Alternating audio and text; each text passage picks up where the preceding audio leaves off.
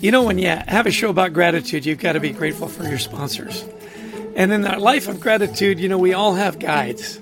Somebody that guided us through our lives, that made us appreciate those things that we have. And that's why I'm so delighted and so grateful for our sponsor, Life Guides. Life Guides is a peer-to-peer community that helps people navigate through their day-to-day stressors by providing a place of empathy, listening, wisdom, and support with a guide who has walked in your shoes, experiencing the same challenge or life experience as you. A true life guide. And because you're listening to our gratitude podcast, if you go to their website, lifeguides.com/schedule a demo and add the code HEALTHY2021, the code is HEALTHY2021 in the free text box, you'll get 2 months of their services for free. 2 months for free. So sign up, show your team you care, get a life guide. Be grateful for those guides in your life, as I am grateful for our sponsor, Life Guides.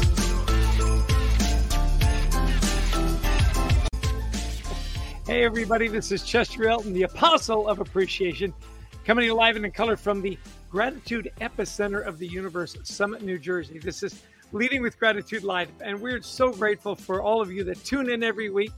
You know, we always say, hey, give us 30 minutes. We'll give you 30 minutes of great information, great inspiration, and a roadmap to a life of gratitude at work and at home. You know, we're streaming live on LinkedIn, and we're brought to you by our good friends at Methods Up. Well, I'm excited to tell you all about our guest for today. I've known Scott O'Neill for a long time.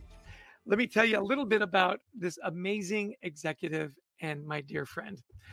Scott O'Neill is one of the most recognized, connected, and dynamic executives in the sports and entertainment industry today. He has more than 25 years of experience leading the NBA, NHL, and NFL teams and leagues, including the Philadelphia 76ers, the New York Knicks, the New Jersey Nets, Philadelphia Eagles, New York Rangers, and my beloved New Jersey Devils. His mission to build innovative, inspiring, and socially impactful and high-performance teams is legendary. He has a degree from the Harvard School of Business. He's been a CEO. He's been in every kind of position you can in sports.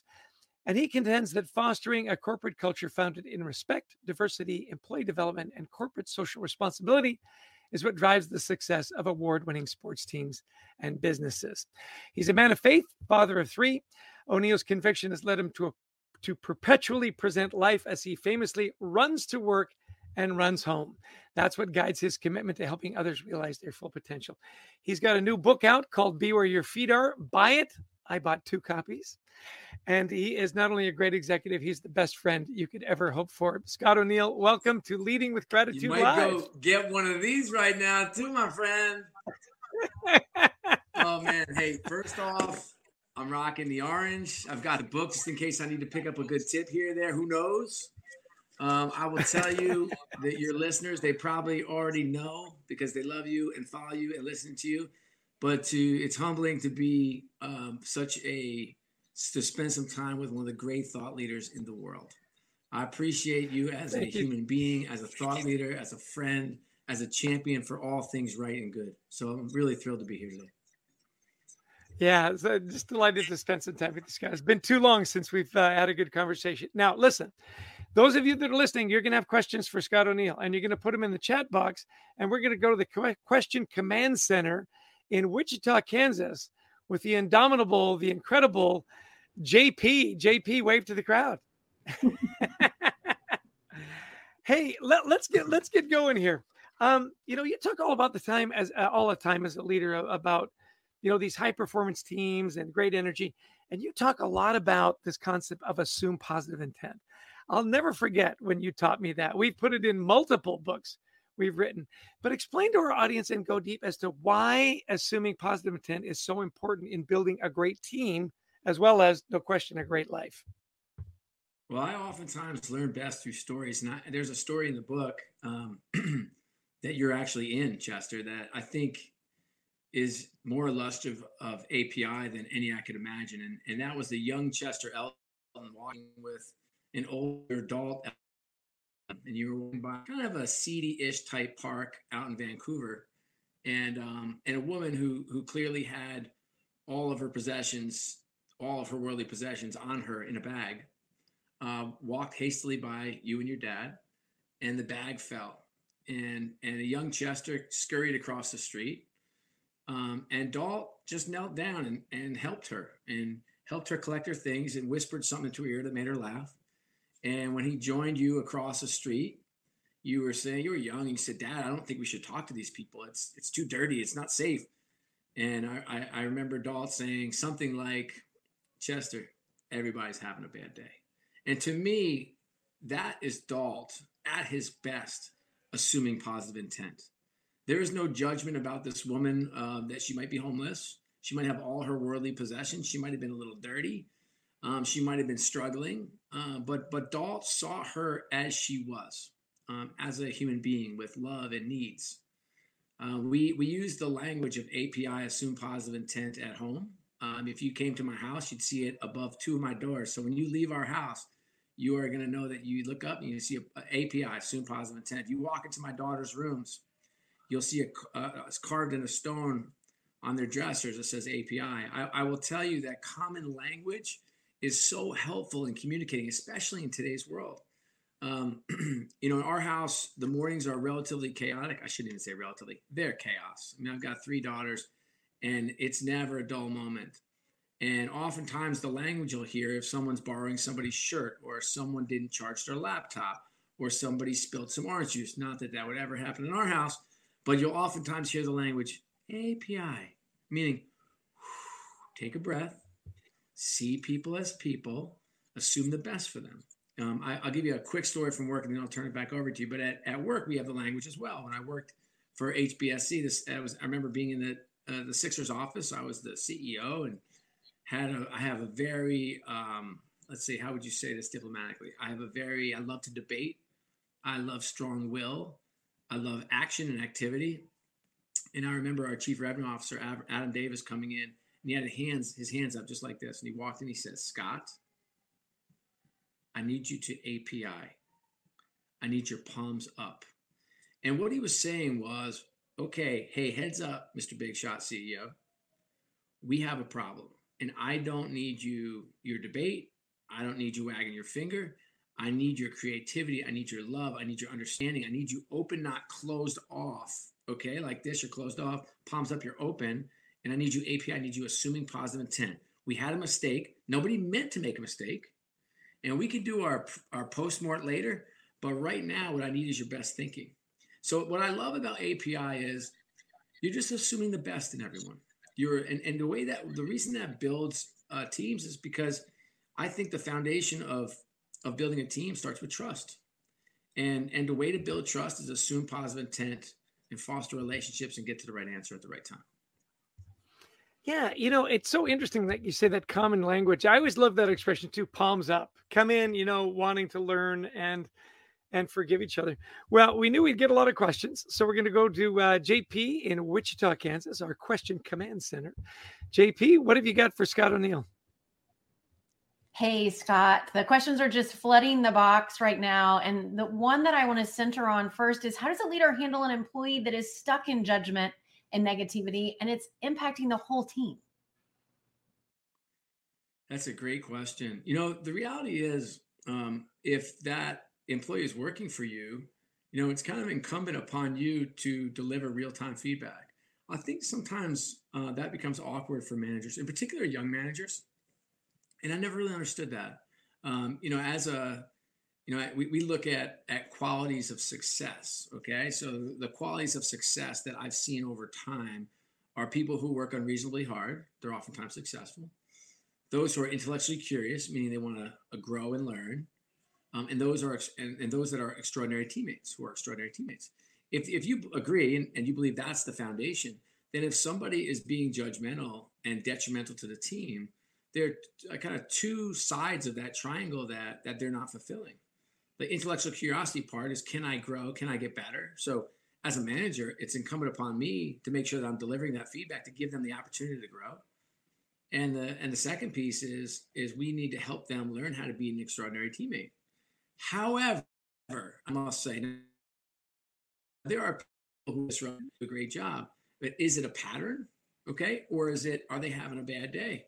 I'm coaching high school girls basketball right now.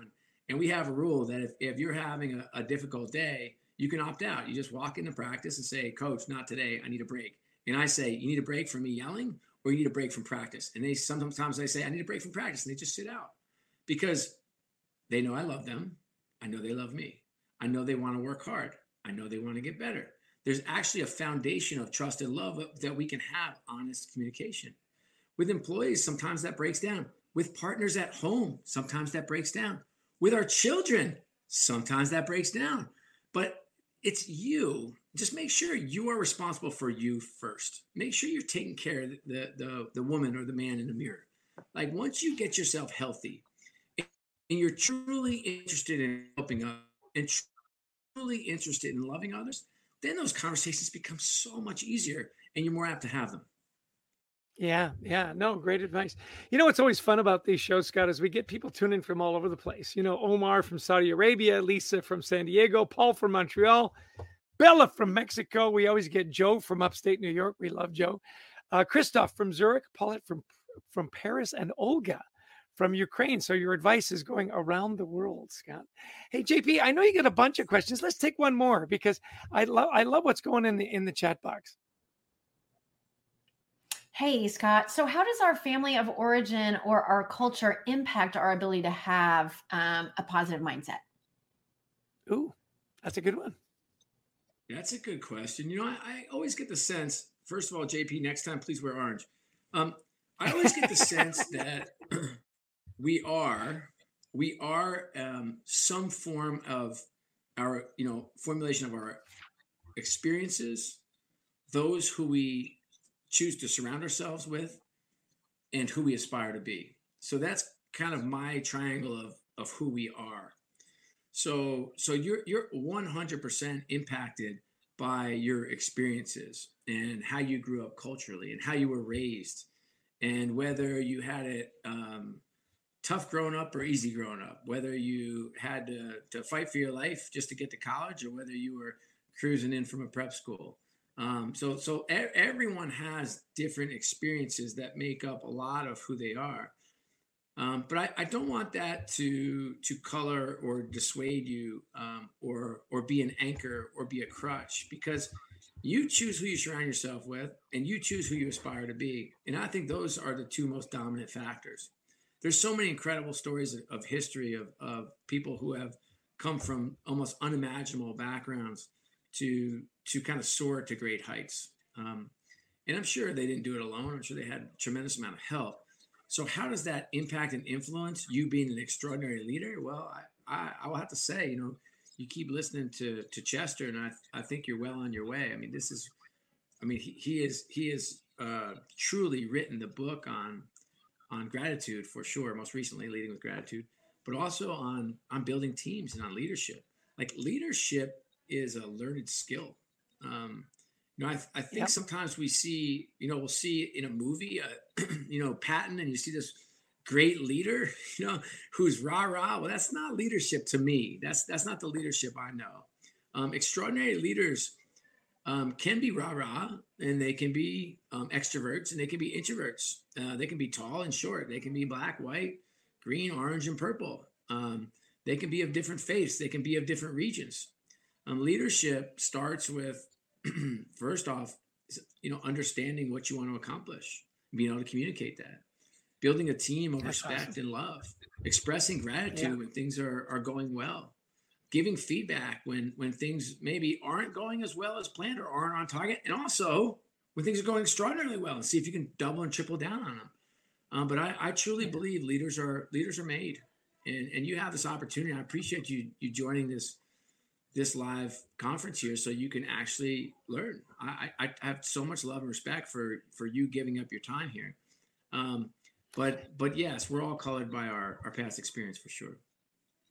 It's so important for people to hear that, you said something, we had you at a conference, this was years ago, and you said something I've never forgot. You said, I am a student of leadership. And I never forgot that. You learn, you grow, you see examples, you pick up different things, and that's how you grow to be a leader. And a lot of it is experiential, right? Hey, before we get too much further, I want you to talk about Be Where Your Feet Are. I love this book. I've gifted this to probably a dozen people already. And, Adrian Gostick, my co-author, we do a lot of executive coaching. I make this mandatory reading for the executives that I coach. There we go. Oh, listen, I honestly believe that this is not only a great leadership book, it's just a great book on how to build a great life. So talk about the expression, because you use this at work as well as at home. Be where your feet are. And give me your favorite part of the book. Like if you could just give people a sample of the one thing that you want them to take away from this book, what would it be? Sure. It's not a very happy part of the book, but it's the one that brings me emotion every time I read it. And that's, I talk about my best friend taking his own life, Will Carden. And the reason I love it so much is because I think it puts a human face on everything and everyone. I think, at least from the outside, everything it's like the Lego guy. Everything is awesome. That commercial, and everything's not awesome. Everything is hard. Quite frankly, I think life is hard. And having been fired from a job and having run a company into the ground like I have, and losing my best friend, and struggling at home and struggling at work, and going through the fight, it's my favorite because it's driven me to learn differently. And I've been studying mental health and the impacts of mental health for quite some time. And I'm just going to give you my simple formula.